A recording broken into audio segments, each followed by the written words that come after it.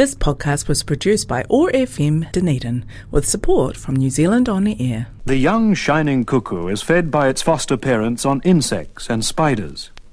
But the korimako, or bellbird, has a much more interesting diet of nectar. It's been something of a radio personality and has sung on shortwave radio to Australia and the Pacific nations for 30 years. However, the early recordings failed to reflect the versatility of the bellbird, with its wide variety of liquid notes and artistically placed clicks and bell-like sounds. It's not surprising that Maori mythology describes korimako, the bellbird, as the messenger of Tane, sent to herald the coming of the sun. Community or chaos? We can construct and nurture community or fall into chaos. Over the next hour, Marvin Hubbard hosts conversations toward creating a fairer, more equal society. Community or Chaos is made possible with the support of Quakers Aotearoa. You'll find them online at quaker.org.nz.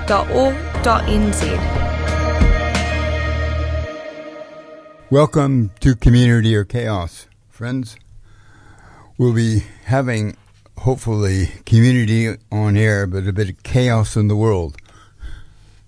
We're talking with Robert Patman, Professor of Political Studies at Otago University and expert on international relations, and Professor James Headley, who has an interest in Russian foreign policy and the European Union, nationalism and ethnic conflict, all things that seem to be happening right now in the Ukraine and Russia. And you can podcast this by going to oar.org.nz and then going to podcast and going to Community or Chaos, and you'll have this program in a few days after it goes to air. Well, Robert and James, what's the state of the conflict at the present time in the Ukraine? Dr. Robert first. Sure, Jim. Well, it seems to be that the Russian invasion of Ukraine has it widened, and that Russia has launched attacks in the western part of Ukraine. And there was a missile attack, I believe, 15 miles away from the Polish border during the last 24 hours. And the indications are that some Russian troops are beginning to move into Mariupol, which has been under intense bombardment for quite a long time. And we also know that 2 American journalists were injured. Well, one was fatally injured, killed, and the other is receiving hospital treatment. So, yeah, I mean, it seems to me this conflict has the potential to widen. But that as far as, Jim may have some more to add to that. That was just my sort of slightly more superficial overview of what's happened in the last 24 hours.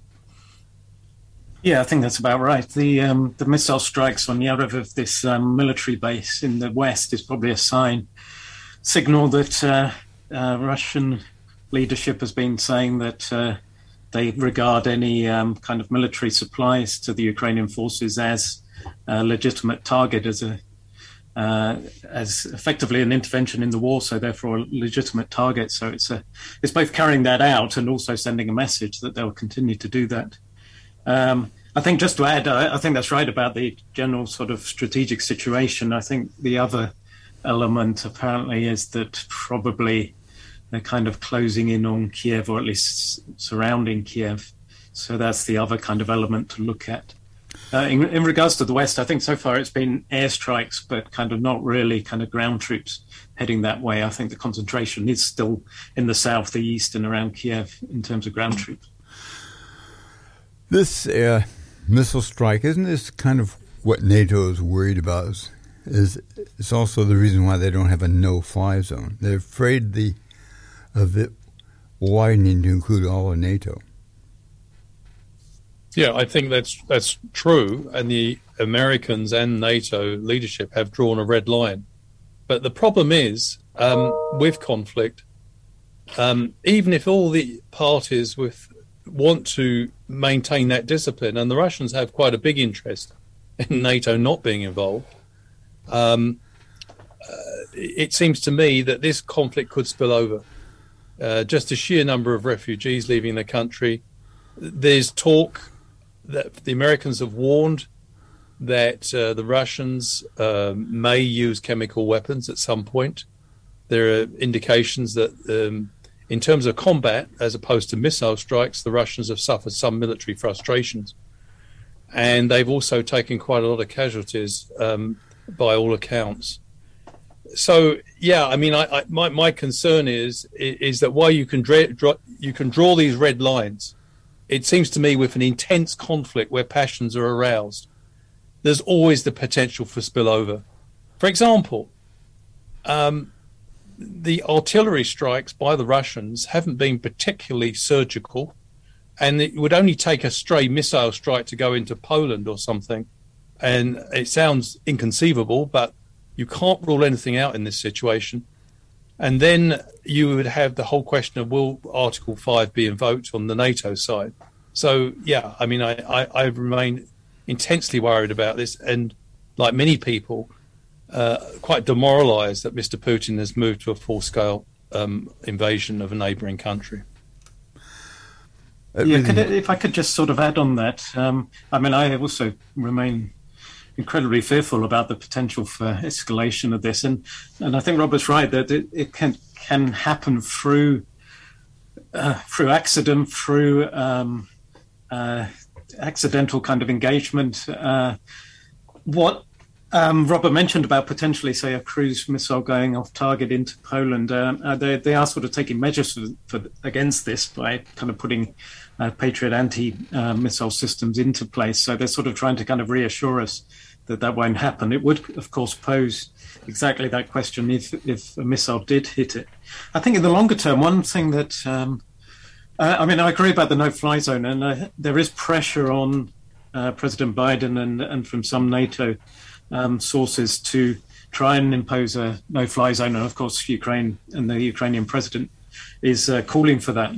But Biden in particular has been very clear that a no-fly zone could only be implemented by engaging Russian airplanes in the sky. So it could only mean direct conflict against Russia. So that's why they've said they're not going to do that. And, of course, we had right at the start Putin's warning that any engagement with Russia could have the most horrendous consequences.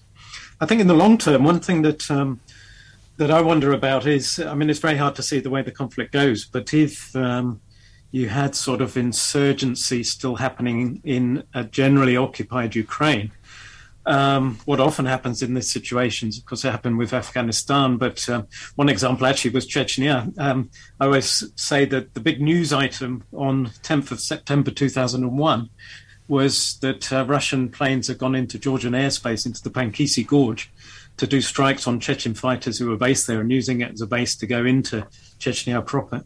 So there's a potential for that if Russia interprets kind of support for fighters or insurgents across the border in Poland and so on. Now, that's looking a long way ahead, but it gives you an illustration of how difficult it is to make that balance for NATO in particular, to say we're not entering the conflict, but at the same time to give support to the legitimate side in defending themselves.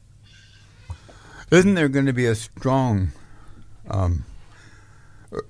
urgency almost from the eastern NATO nations like the Baltic countries and Poland to want strongly to support Ukraine, and also the feeling that if Russia was to succeed, they might be next? Yeah, I think that's very true. I think that a number of Eastern European countries do not believe that Mr. Putin's ambitions are confined to the Ukraine alone. But there's real problems facing Mr. Putin. And in fact, he's in a race against time, really, because he's got to achieve his military objectives in an accelerated time frame because of the sanctions that are now being implied. And, in a sense, Russia is facing the prospect of possible economic collapse in the not too distant future. So, in a sense, there's also signs of discontent within both the FSB and also in senior military sources, albeit retired, warned Mr. Putin before the invasion that, in their words, it would not invading Ukraine would not be a walk in the park, and that they warned against it as being a catastrophic step. And we've heard from sources that some people, quite closely connected with decision-making circles in Moscow, are quite demoralized about the prospects for achieving victory. Because Jim just mentioned the word insurgency. I think one thing's become very clear in the last 18 days now, we're into it, about 2.5 weeks since the invasion. And Mr. Putin doesn't allow anybody to call it an invasion or a war. It's a special military operation.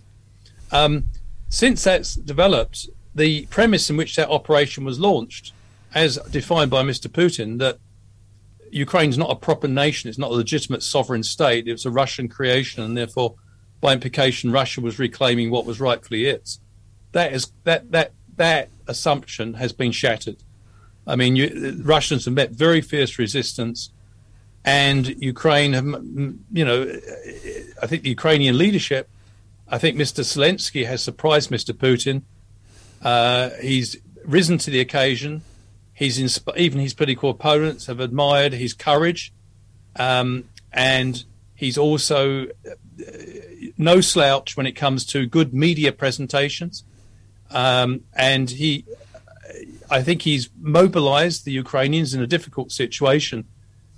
So, in a sense, it's very difficult to predict what's going to happen in the present situation. But it seems to me that even if Russia succeeds in overrunning Kiev, and that looks, on paper, that looks entirely doable, and the other major cities, it will still be faced a full-blown insurgency, which will be a nightmare. A, they haven't got the economic strength to maintain that, to occupy the whole country.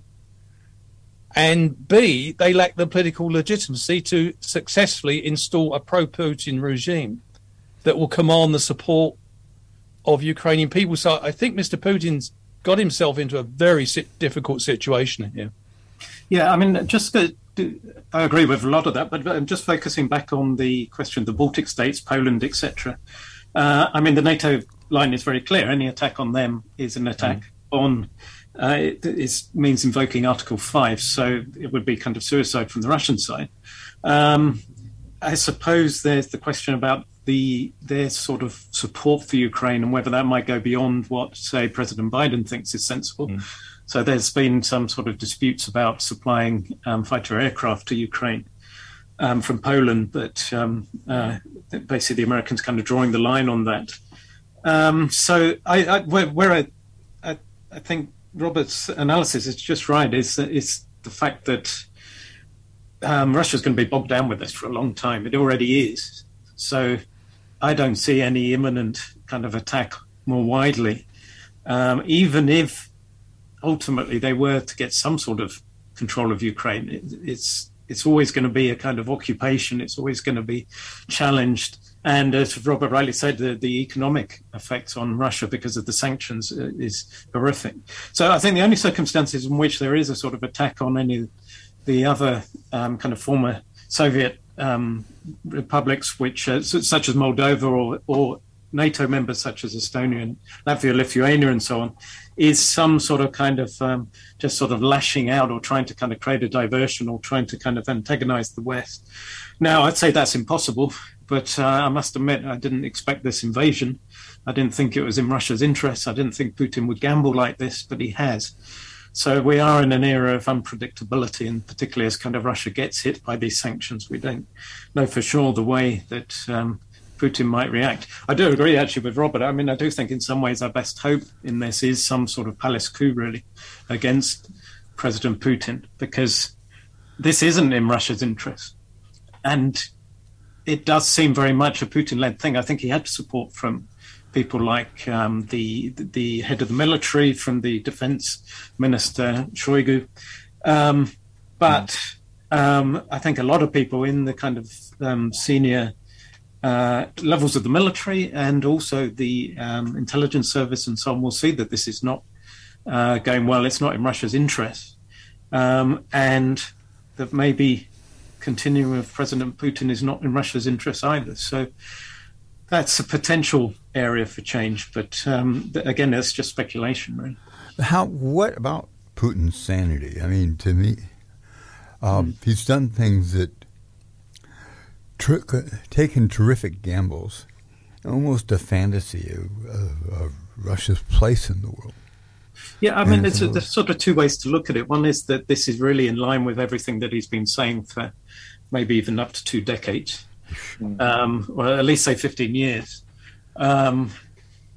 including, particularly after 2012, the kind of conservative turn and the idea that Russia's interests were being challenged by a kind of expanding NATO, expanding EU in its zone of historical interest, and the identity side of that.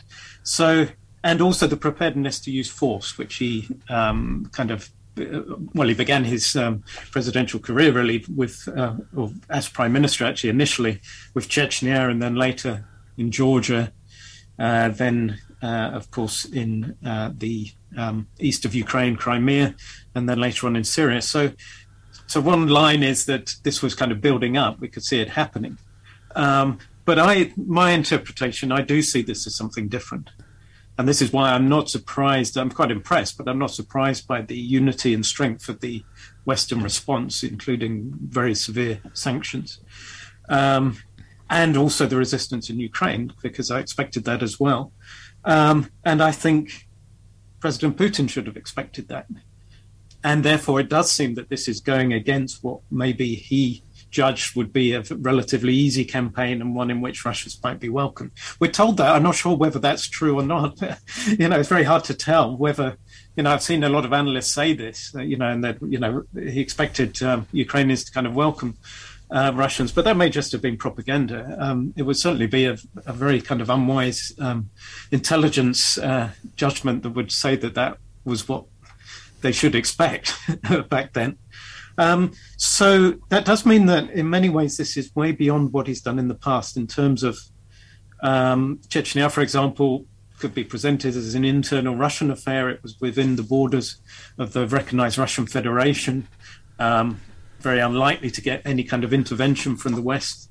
And Crimea, in some ways, was a kind of taking advantage of the situation and also had very kind of important significance strategically and so on.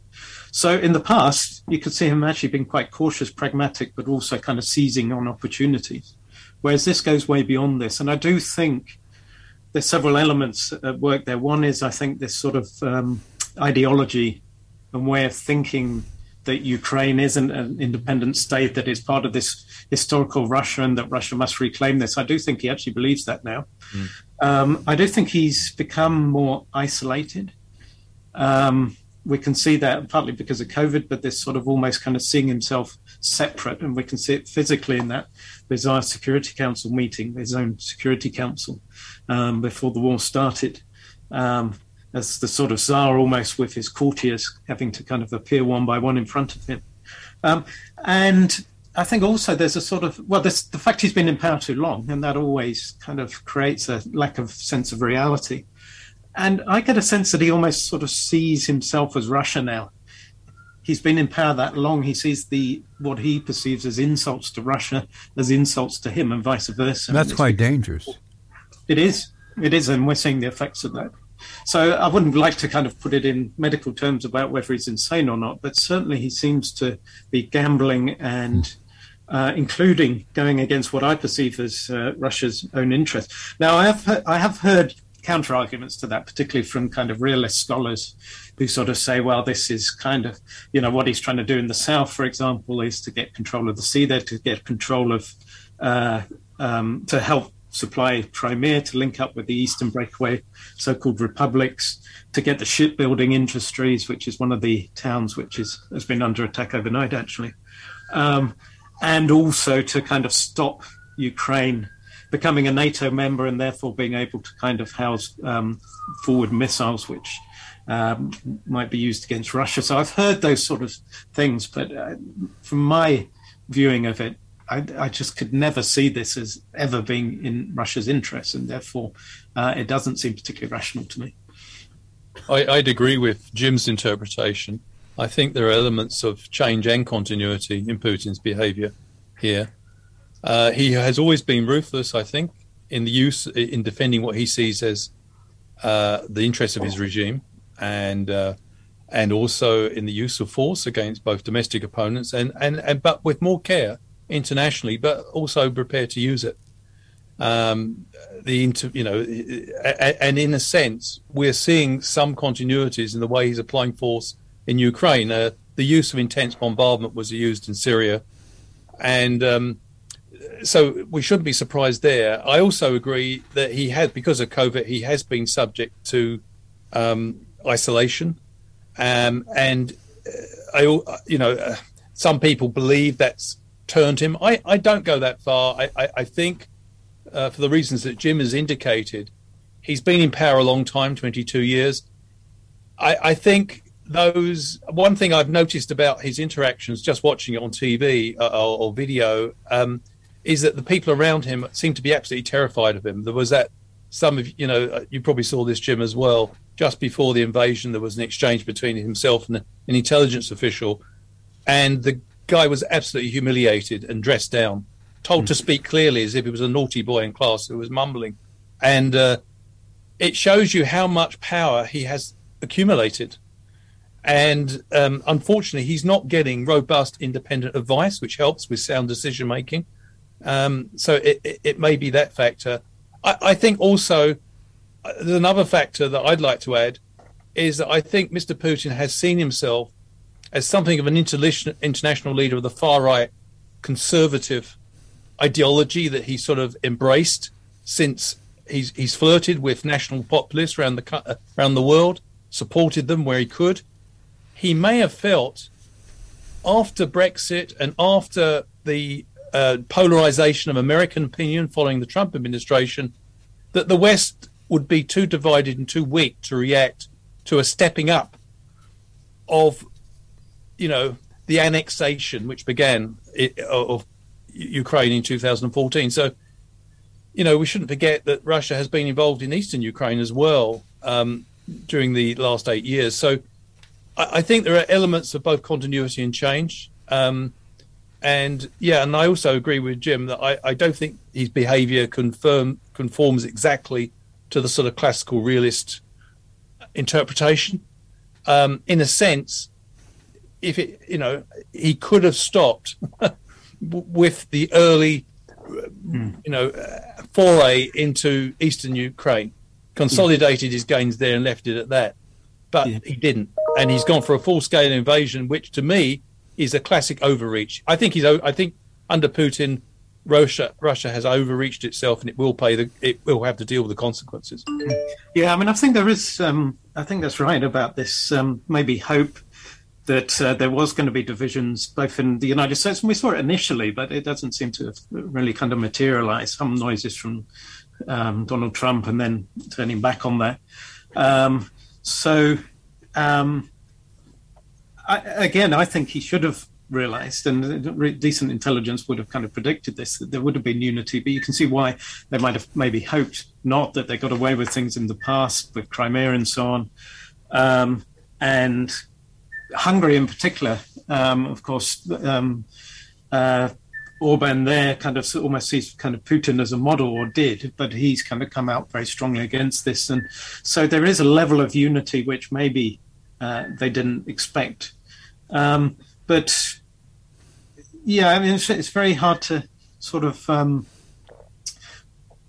it's hard to see into the kind of leadership of the Russian state at the moment to kind of see the degree to which this was a kind of unitary decision, or whether it was Putin on his own. There was a wonderful picture, actually, just kind of talking about this isolation, a wonderful picture in The Guardian yesterday of that meeting of Putin, not the one that Robert was talking about. There was one with him meeting his defense minister and I think the head of the armed forces. And Putin looking very haggard at the end of a long table and then sitting right down at the other end.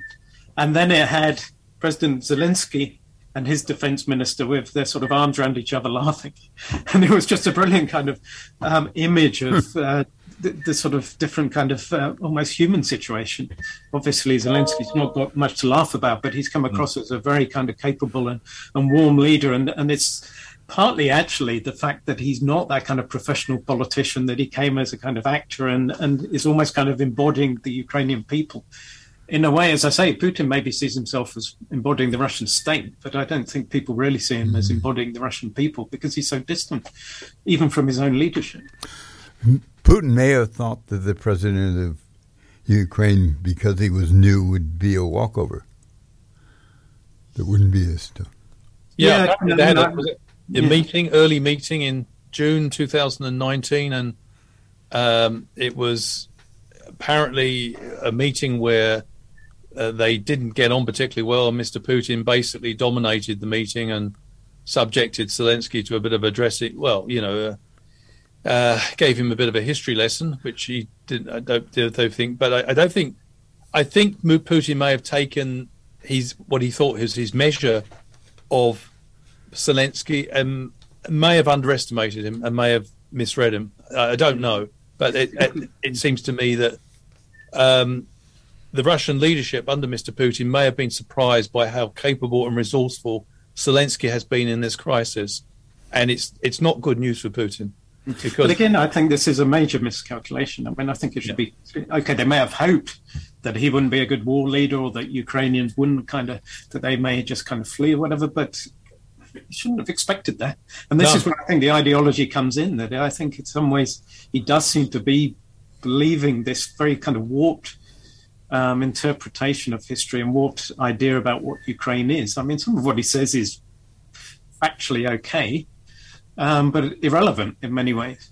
And I think particularly the fact that, okay, Ukraine hasn't kind of existed as an independent state in exactly the borders it's in today, but the very fact of it having been independent for more than 30 years develops a narrative of national identity, and particularly after Crimea, particularly after the war in the East, that consolidated a sense of Ukrainianness and kind of loyalty to the state, even among Russian speakers. And of course, this is again where it's a miscalculation, because that's going to even increase even more, and is happening. How do you see... this is bombardment, for example, of Kharkiv, which is predominantly Russian speakers and near to the Russian border. But all that's going to do is turn people against Russia. And I think also within that is, and I think this is something Robert's talked about a bit before as well, is the different kind of regimes. People of Ukraine don't want... The last thing they want to be is part of Russia now. I mean, obviously with what's happened, but even without that, because it is such a warped authoritarian state now. And they were democratizing, they were kind of orientating towards the European Union and so on. So even if they kind of feel that strong ties with Russia are important historically and so on, they don't want to be part of a new Russian empire or an authoritarian Russian state. Can you talk about the people who speak Russian in the Ukraine and how are they reacting? And you mentioned that one of the major Russian-speaking cities has been taken heavy bombardment. Can you talk about this some more? Well, that was Kharkiv, but also we're talking about potentially Odessa, which hasn't been really struck yet. The language situation's complicated. Basically, a lot of people speak both languages. Now, since the Euromaidan revolution, then there has been a shift more to people using Ukrainian and also state policies to try and encourage that kind of Ukrainian as the primary language in schools and so on. So there's been both that kind of state-led policy, but also people kind of choosing to use Ukrainian more as a symbolic thing about kind of building a separate identity against Russia under threat. But the language thing doesn't determine people's sense of which state they want to be part of. If you go back to 1991, Ukraine did have a referendum leading to its independence out of the Soviet Union. And across every single region, including the Russian-speaking regions, there was a majority in support of independence. So, I mean, Putin himself acknowledges this in his, in this essay he wrote about Ukraine last year, that you can have kind of countries who maybe share the same culture, same language, but have different state identity and different approaches, and that's the reality. So I suppose that's the area where maybe he kind of felt that people would kind of welcome Russia's invasion in those kind of areas of the East, maybe in the wider kind of Donbass region beyond the areas consolidated in the separatist so-called republics. But this is where it also comes down to military tactics. If you're going to kind of do it by siege and bombardment, you're not going to kind of then encourage people to welcome you as liberators.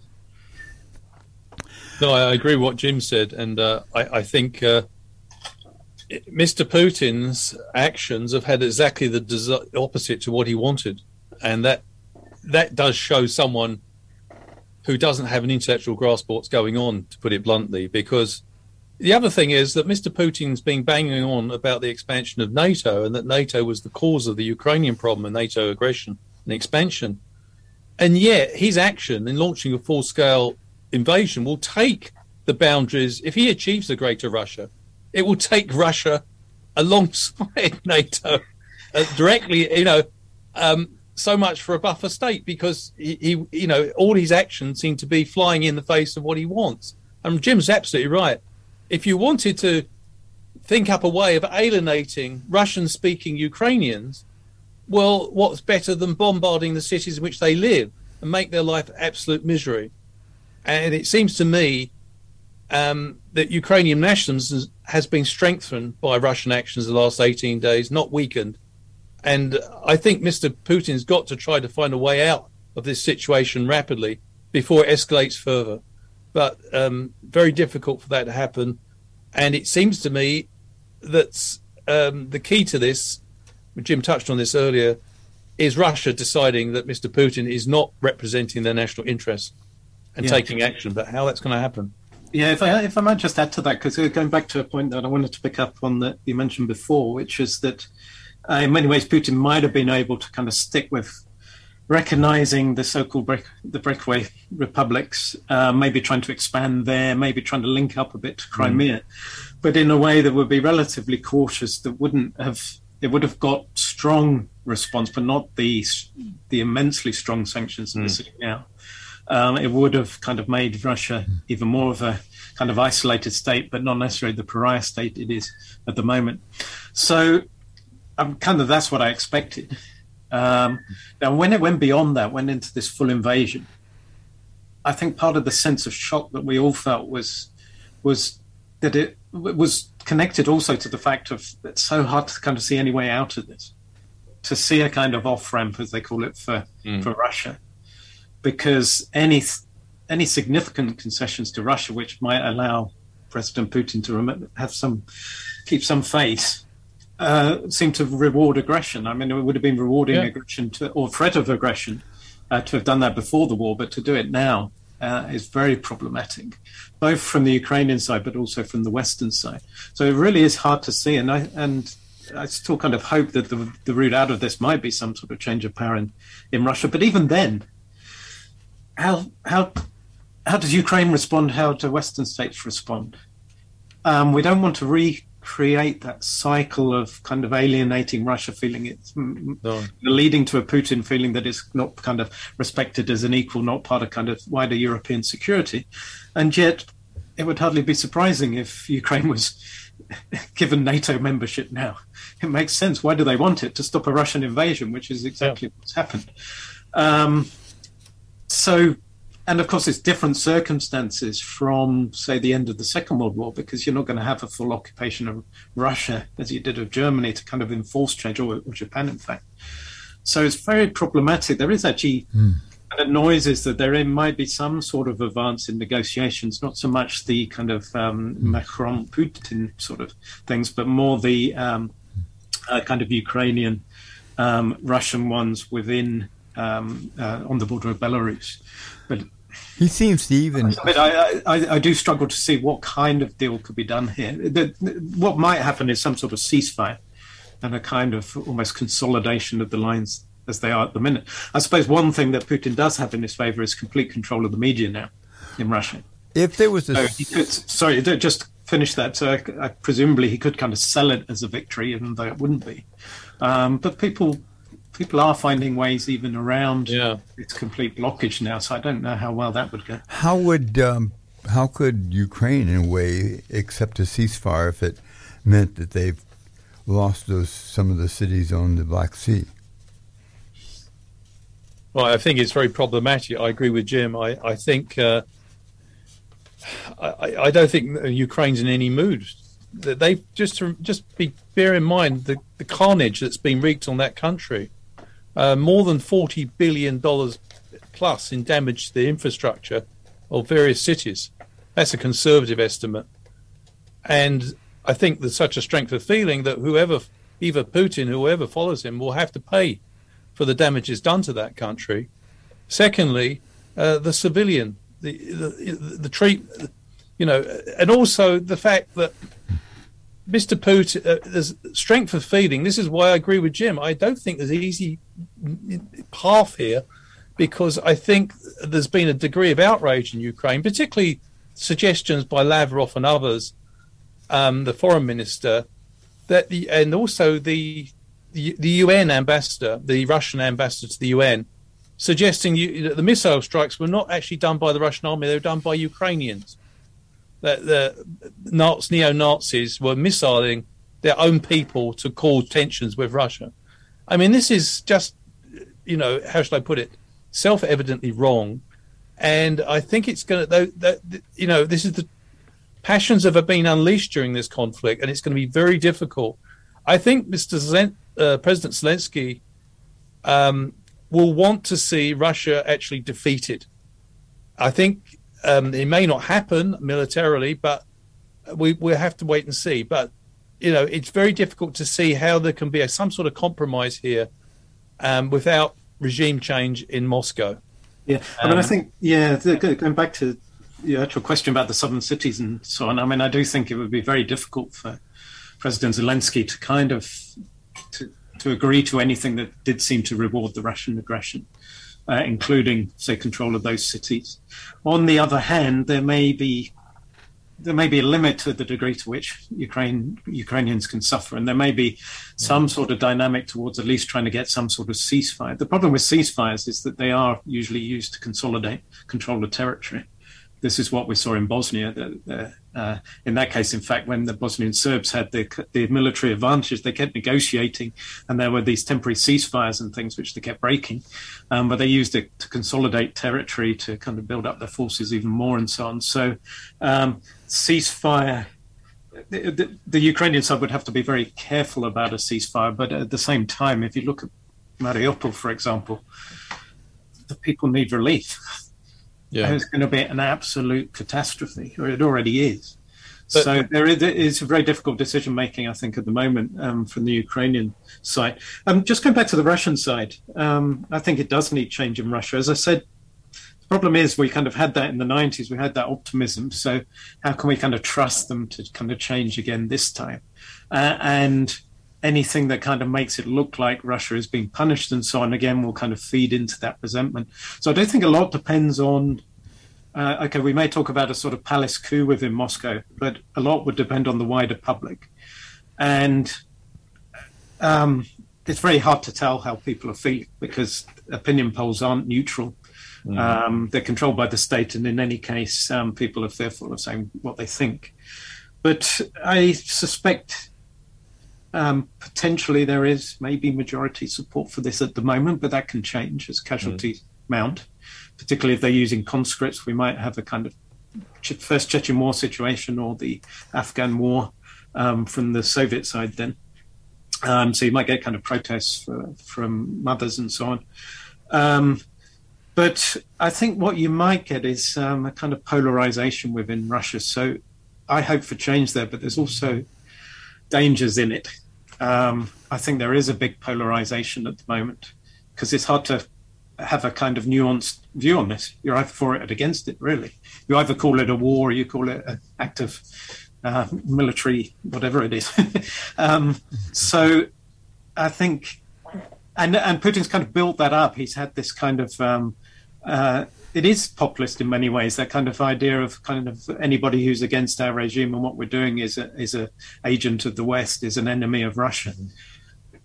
Okay. So if you kind of think of the kind of polarization you had in the United States with around President Trump, or the polarization you had in the UK around Brexit, and magnify that by 100 times, that's the kind of potential divisions you might have in a changing Russia. There certainly wouldn't be this kind of united, strong kind of sense towards changing things as that's probably putting it a bit strongly, but there was certainly an urge towards change in the early 1990s. And it's hard to see how you'd get that at the moment. Of course, part of the problem with the 1990s is that a lot of those changes benefited the very few and didn't benefit Russia. Yeah, I think that's right. I mean, the irony of this is, and this is where it comes back to Putin's miscalculation, Putin is now taking Russia back to what it was in the 1990s. He kind of benefited from the boom in oil prices and so on. But, he did bring back some stability in the early 2000s. And there was growth. Russia kind of reached a low point anyway. This is what happens with recessions. So growth was likely to happen anyway. So he was kind of able to say, look what I've achieved. But now with the effect of the sanctions, you've got the collapse of the ruble as you did in 98. But because of sanctions, they can't kind of benefit from cheaper exports because of that. So what's he gained from this? He's taken it back to as it was in the 1990s. Okay, we might have a bit of music. But you're right. I mean, going forward from this, it's you need to change Russia. Okay, we might have a bit of music, and then we'll go back to changing Russia. Yeah.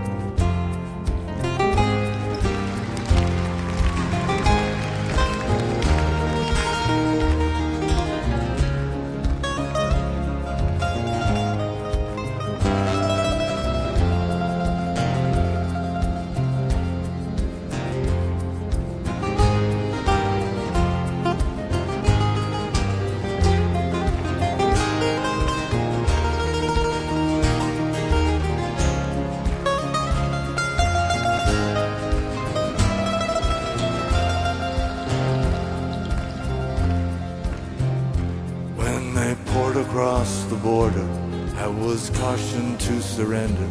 This I could not do. I took my gun and I vanished.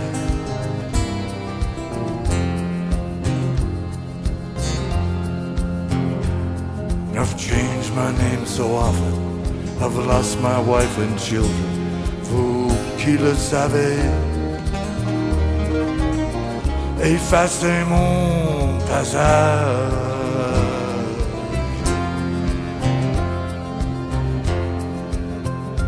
There were 3 of us this morning. I'm the only one this evening, but I will go on. These frontiers are my prison.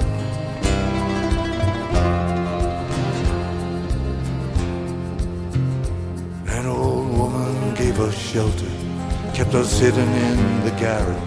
Then the soldiers came.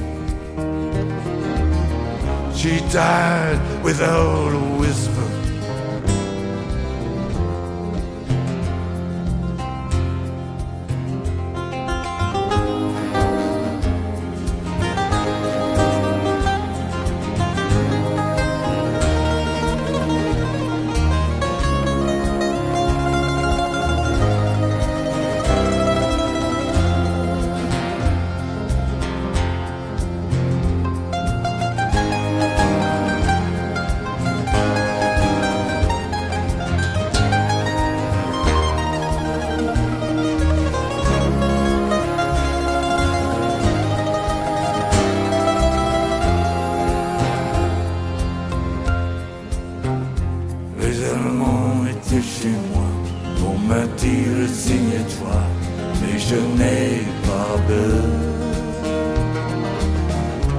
j'ai repris mon âme.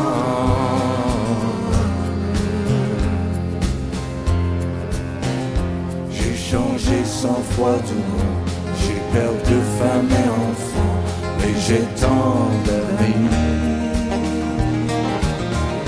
J'ai la France entière.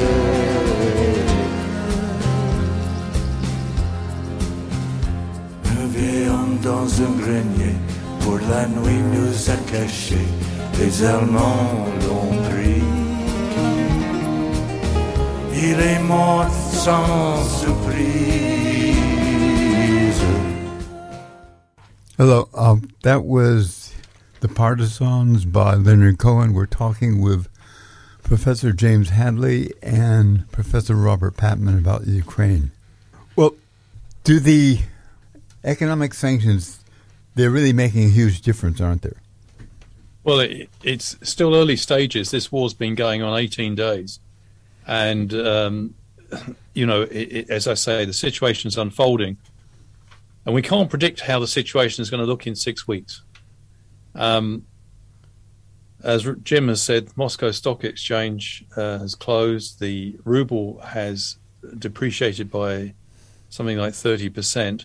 Also, Russia has been cut off from the international bank transfer payment system, at least the Russian central bank has, which means that it can't access all of its currency reserves, the reserves that it built up. I take Jim's point about the public opinion about the war in Russia seems to be polarized. But what we do know from previous conflicts is that people can flip. And there's I think there was already signs of discontent before the war about the prospect of full-blown war in Ukraine, in Russia. I think those signs are going to multiply. And the reason I think is that because some of the feedback that's coming from the experience that the Russian military are having in fighting in Ukraine, a lot of them, particularly the conscripts, felt they were lied to about the whole operation. And they are conveying that through social media interviews. Again, the Ukrainian government is and the military there have been quite resourceful in, as far as we can see, treating Russian prisoners well and giving them access by phone to their families in Russia. And I think that's going to fuel discontent. The sense, it's one thing to fight a war, but when you felt that you've been fighting it on false pretenses, that may be potentially explosive. So we could, within a matter of weeks, see public opinion change. But at the moment, because it's an authoritarian system, it's very difficult to know. One thing I think we should add to this situation is the international dimension. One of the reasons I think it won't be easy to resolve this is because this was just a blatant violation of the principle of state sovereignty and territorial integrity. And I think many countries around the world would be uneasy with any outcome which involved a further erosion of the rules-based system. This is not just between Ukraine and Russia. It involves an attack on principles which many other countries subscribe to and would be loath to see eroded, including our own, actually. So, yeah, I mean, that's my take. Before we turn to that, which I think is very interesting to talk about, and the position of countries like India and China as well, of course, just a bit more on the Russian situation. I mean, I think there is a generational aspect to it. A lot of older Russians maybe have some kind of romantic view of the kind of Soviet period, or they get a lot of their news from the state propaganda, whereas younger generational ones more likely to kind of look for alternative news sources, have been educated in different ways. There's a class element to it. In 2012, when there were big protests as Putin kind of manipulated the election to get back into power, and he almost kind of bought off the middle classes, particularly in Moscow and St. Petersburg, by kind of creating a very kind of nice way of living there. I mean, I went there in 2016, and you got these kind of lovely pedestrian streets with cafes and trendy bars and things. So it was almost a sort of deal. Well, I mean, people couldn't protest; they knew that, but they were being sort of bought off by a quite comfortable way of living, and of course, also that included cheap flights to Europe and so on. Their only route really to do that now is through Serbia. But so those people will not be happy with what's happening in terms of sanctions and the isolation of Russia. Younger people probably, as I say, more kind of hope, and because of that, more active and therefore potentially more likely to change things. However, having said all of that, I think in many ways what's happened over the last couple of years, and this is kind of concluding it, is that Russia in many ways has become a fascist state. Control of the media, almost glorification of the military. We're seeing a bit with this kind of parades with people doing this Z symbol, which has been building up. It's partly been built up through this kind of almost kind of religious celebration of the Second World War and the sacrifices and so on, which is kind of brought into, has an element of kind of glorification of war. This is so, and I think as say Serbia was in the 1990s, there's a kind of strong constituency for that sort of thing, including among young people. So I think there is a split there, potential split, but I do agree with Robert that things, it may take a bit longer, but things can change. We saw it with the late Soviet Union and with the disaster with Afghanistan. We saw it actually with the Chechen War, the first Chechen War, which was very unpopular actually in Russia. So things could well change. Just to sort of shout out really the bravery of those in Russia who have been out and protested. I mean, it really is very dangerous now. So there are some protests. They're small scale, but they are very brave, the people who have done it. And people are resisting in interesting and novel ways. So you just played that music. And I literally, as you were playing that, got an email from my PhD student asking me to share something from somebody she knows in St. Petersburg who's created an underground choir called Vox Humana to protest against the war, and she sent me some music which I can forward to you. So there's just kind of different ways of resisting around using, in fact, obviously kind of different forms of social media and so on. Now it's hard with the kind of control that's been attempted on that, but people, especially young people in Russia, are pretty tech savvy to be able to kind of find ways around it, I think. Okay. But Robert also raised the sort of international situation. So I think Robert, could you talk about that? Because we probably don't have time to go into it as much as I'd like, but it seems to me that the European Union and Germany have been changed probably permanently in some ways. Yeah, I mean, I think the most interesting one has been Germany, because it's literally, for a long time, I think Mr. Putin assumed that because Germany was so dependent on Russian gas, and the Nord Stream pipeline, which had been in the works for some time, that Germany would be more accommodating, perhaps, of Russian ambitions than other countries. Whereas Germany seems to have just had enough of Mr. Putin, and Angela Merkel in the past expressed frustration. But the current government, Mr. Schulz's government, has in fact doubled Germany's commitment to defence expenditure, and Germany, and he's done so with tremendous domestic support. This is an SDP leader in Germany doing this, and I think this is a really significant change. And so, yeah, I mean, once again, Mr. Putin seems to have miscalculated. He seems to have got much more wrong than he's got right so far during this crisis, and but it has harmed the international system to some extent. Oh, yes. Yeah. I mean, this is a dangerous thing. Absolutely. And, and I never thought I'd say this, but Boris Johnson said something I actually agree with, which was that Mr. Putin in this crisis can't be after the invasion. This invasion must fail if we're going to have a rules-based international system. If Mr. Putin wants to redesign the intellectual architecture of the post-Cold War security order using force, that's a recipe for disaster. And I don't think, Mr. Putin sees the world, I think, in 19th century terms in international politics. He seems to have always believed it was just a game between great powers. That's not the case. I think Germany's transformation during this crisis, the fact there's been such strength of feeling against Russia, both in Ukraine and in Eastern Europe and elsewhere against this crisis, seems to have caught him off guard. I was struck in the build-up to this invasion that Mr. Putin kept trying to consult with the Biden administration to solve a problem rather than sitting down with Mr. Zelensky. It seems that he still has this view that great powers run the world, but of course they don't. And they can't, because most of the problems, challenges now transcend borders. So, it does seem, it does seem as if we've reached a point where we've reached Mr. the Putin end of has to go. Thanks a lot, friends. Robert and James, we've reached our end of time as well. But it's a good summing up, really. And there's a lot to talk about next time because everything has changed. Yeah. Thanks very much, Marvin. Thanks, Jim. Bye. Marvin, thank you. Bye. Yes. This podcast was produced by OAR FM Dunedin with support from New Zealand On the Air.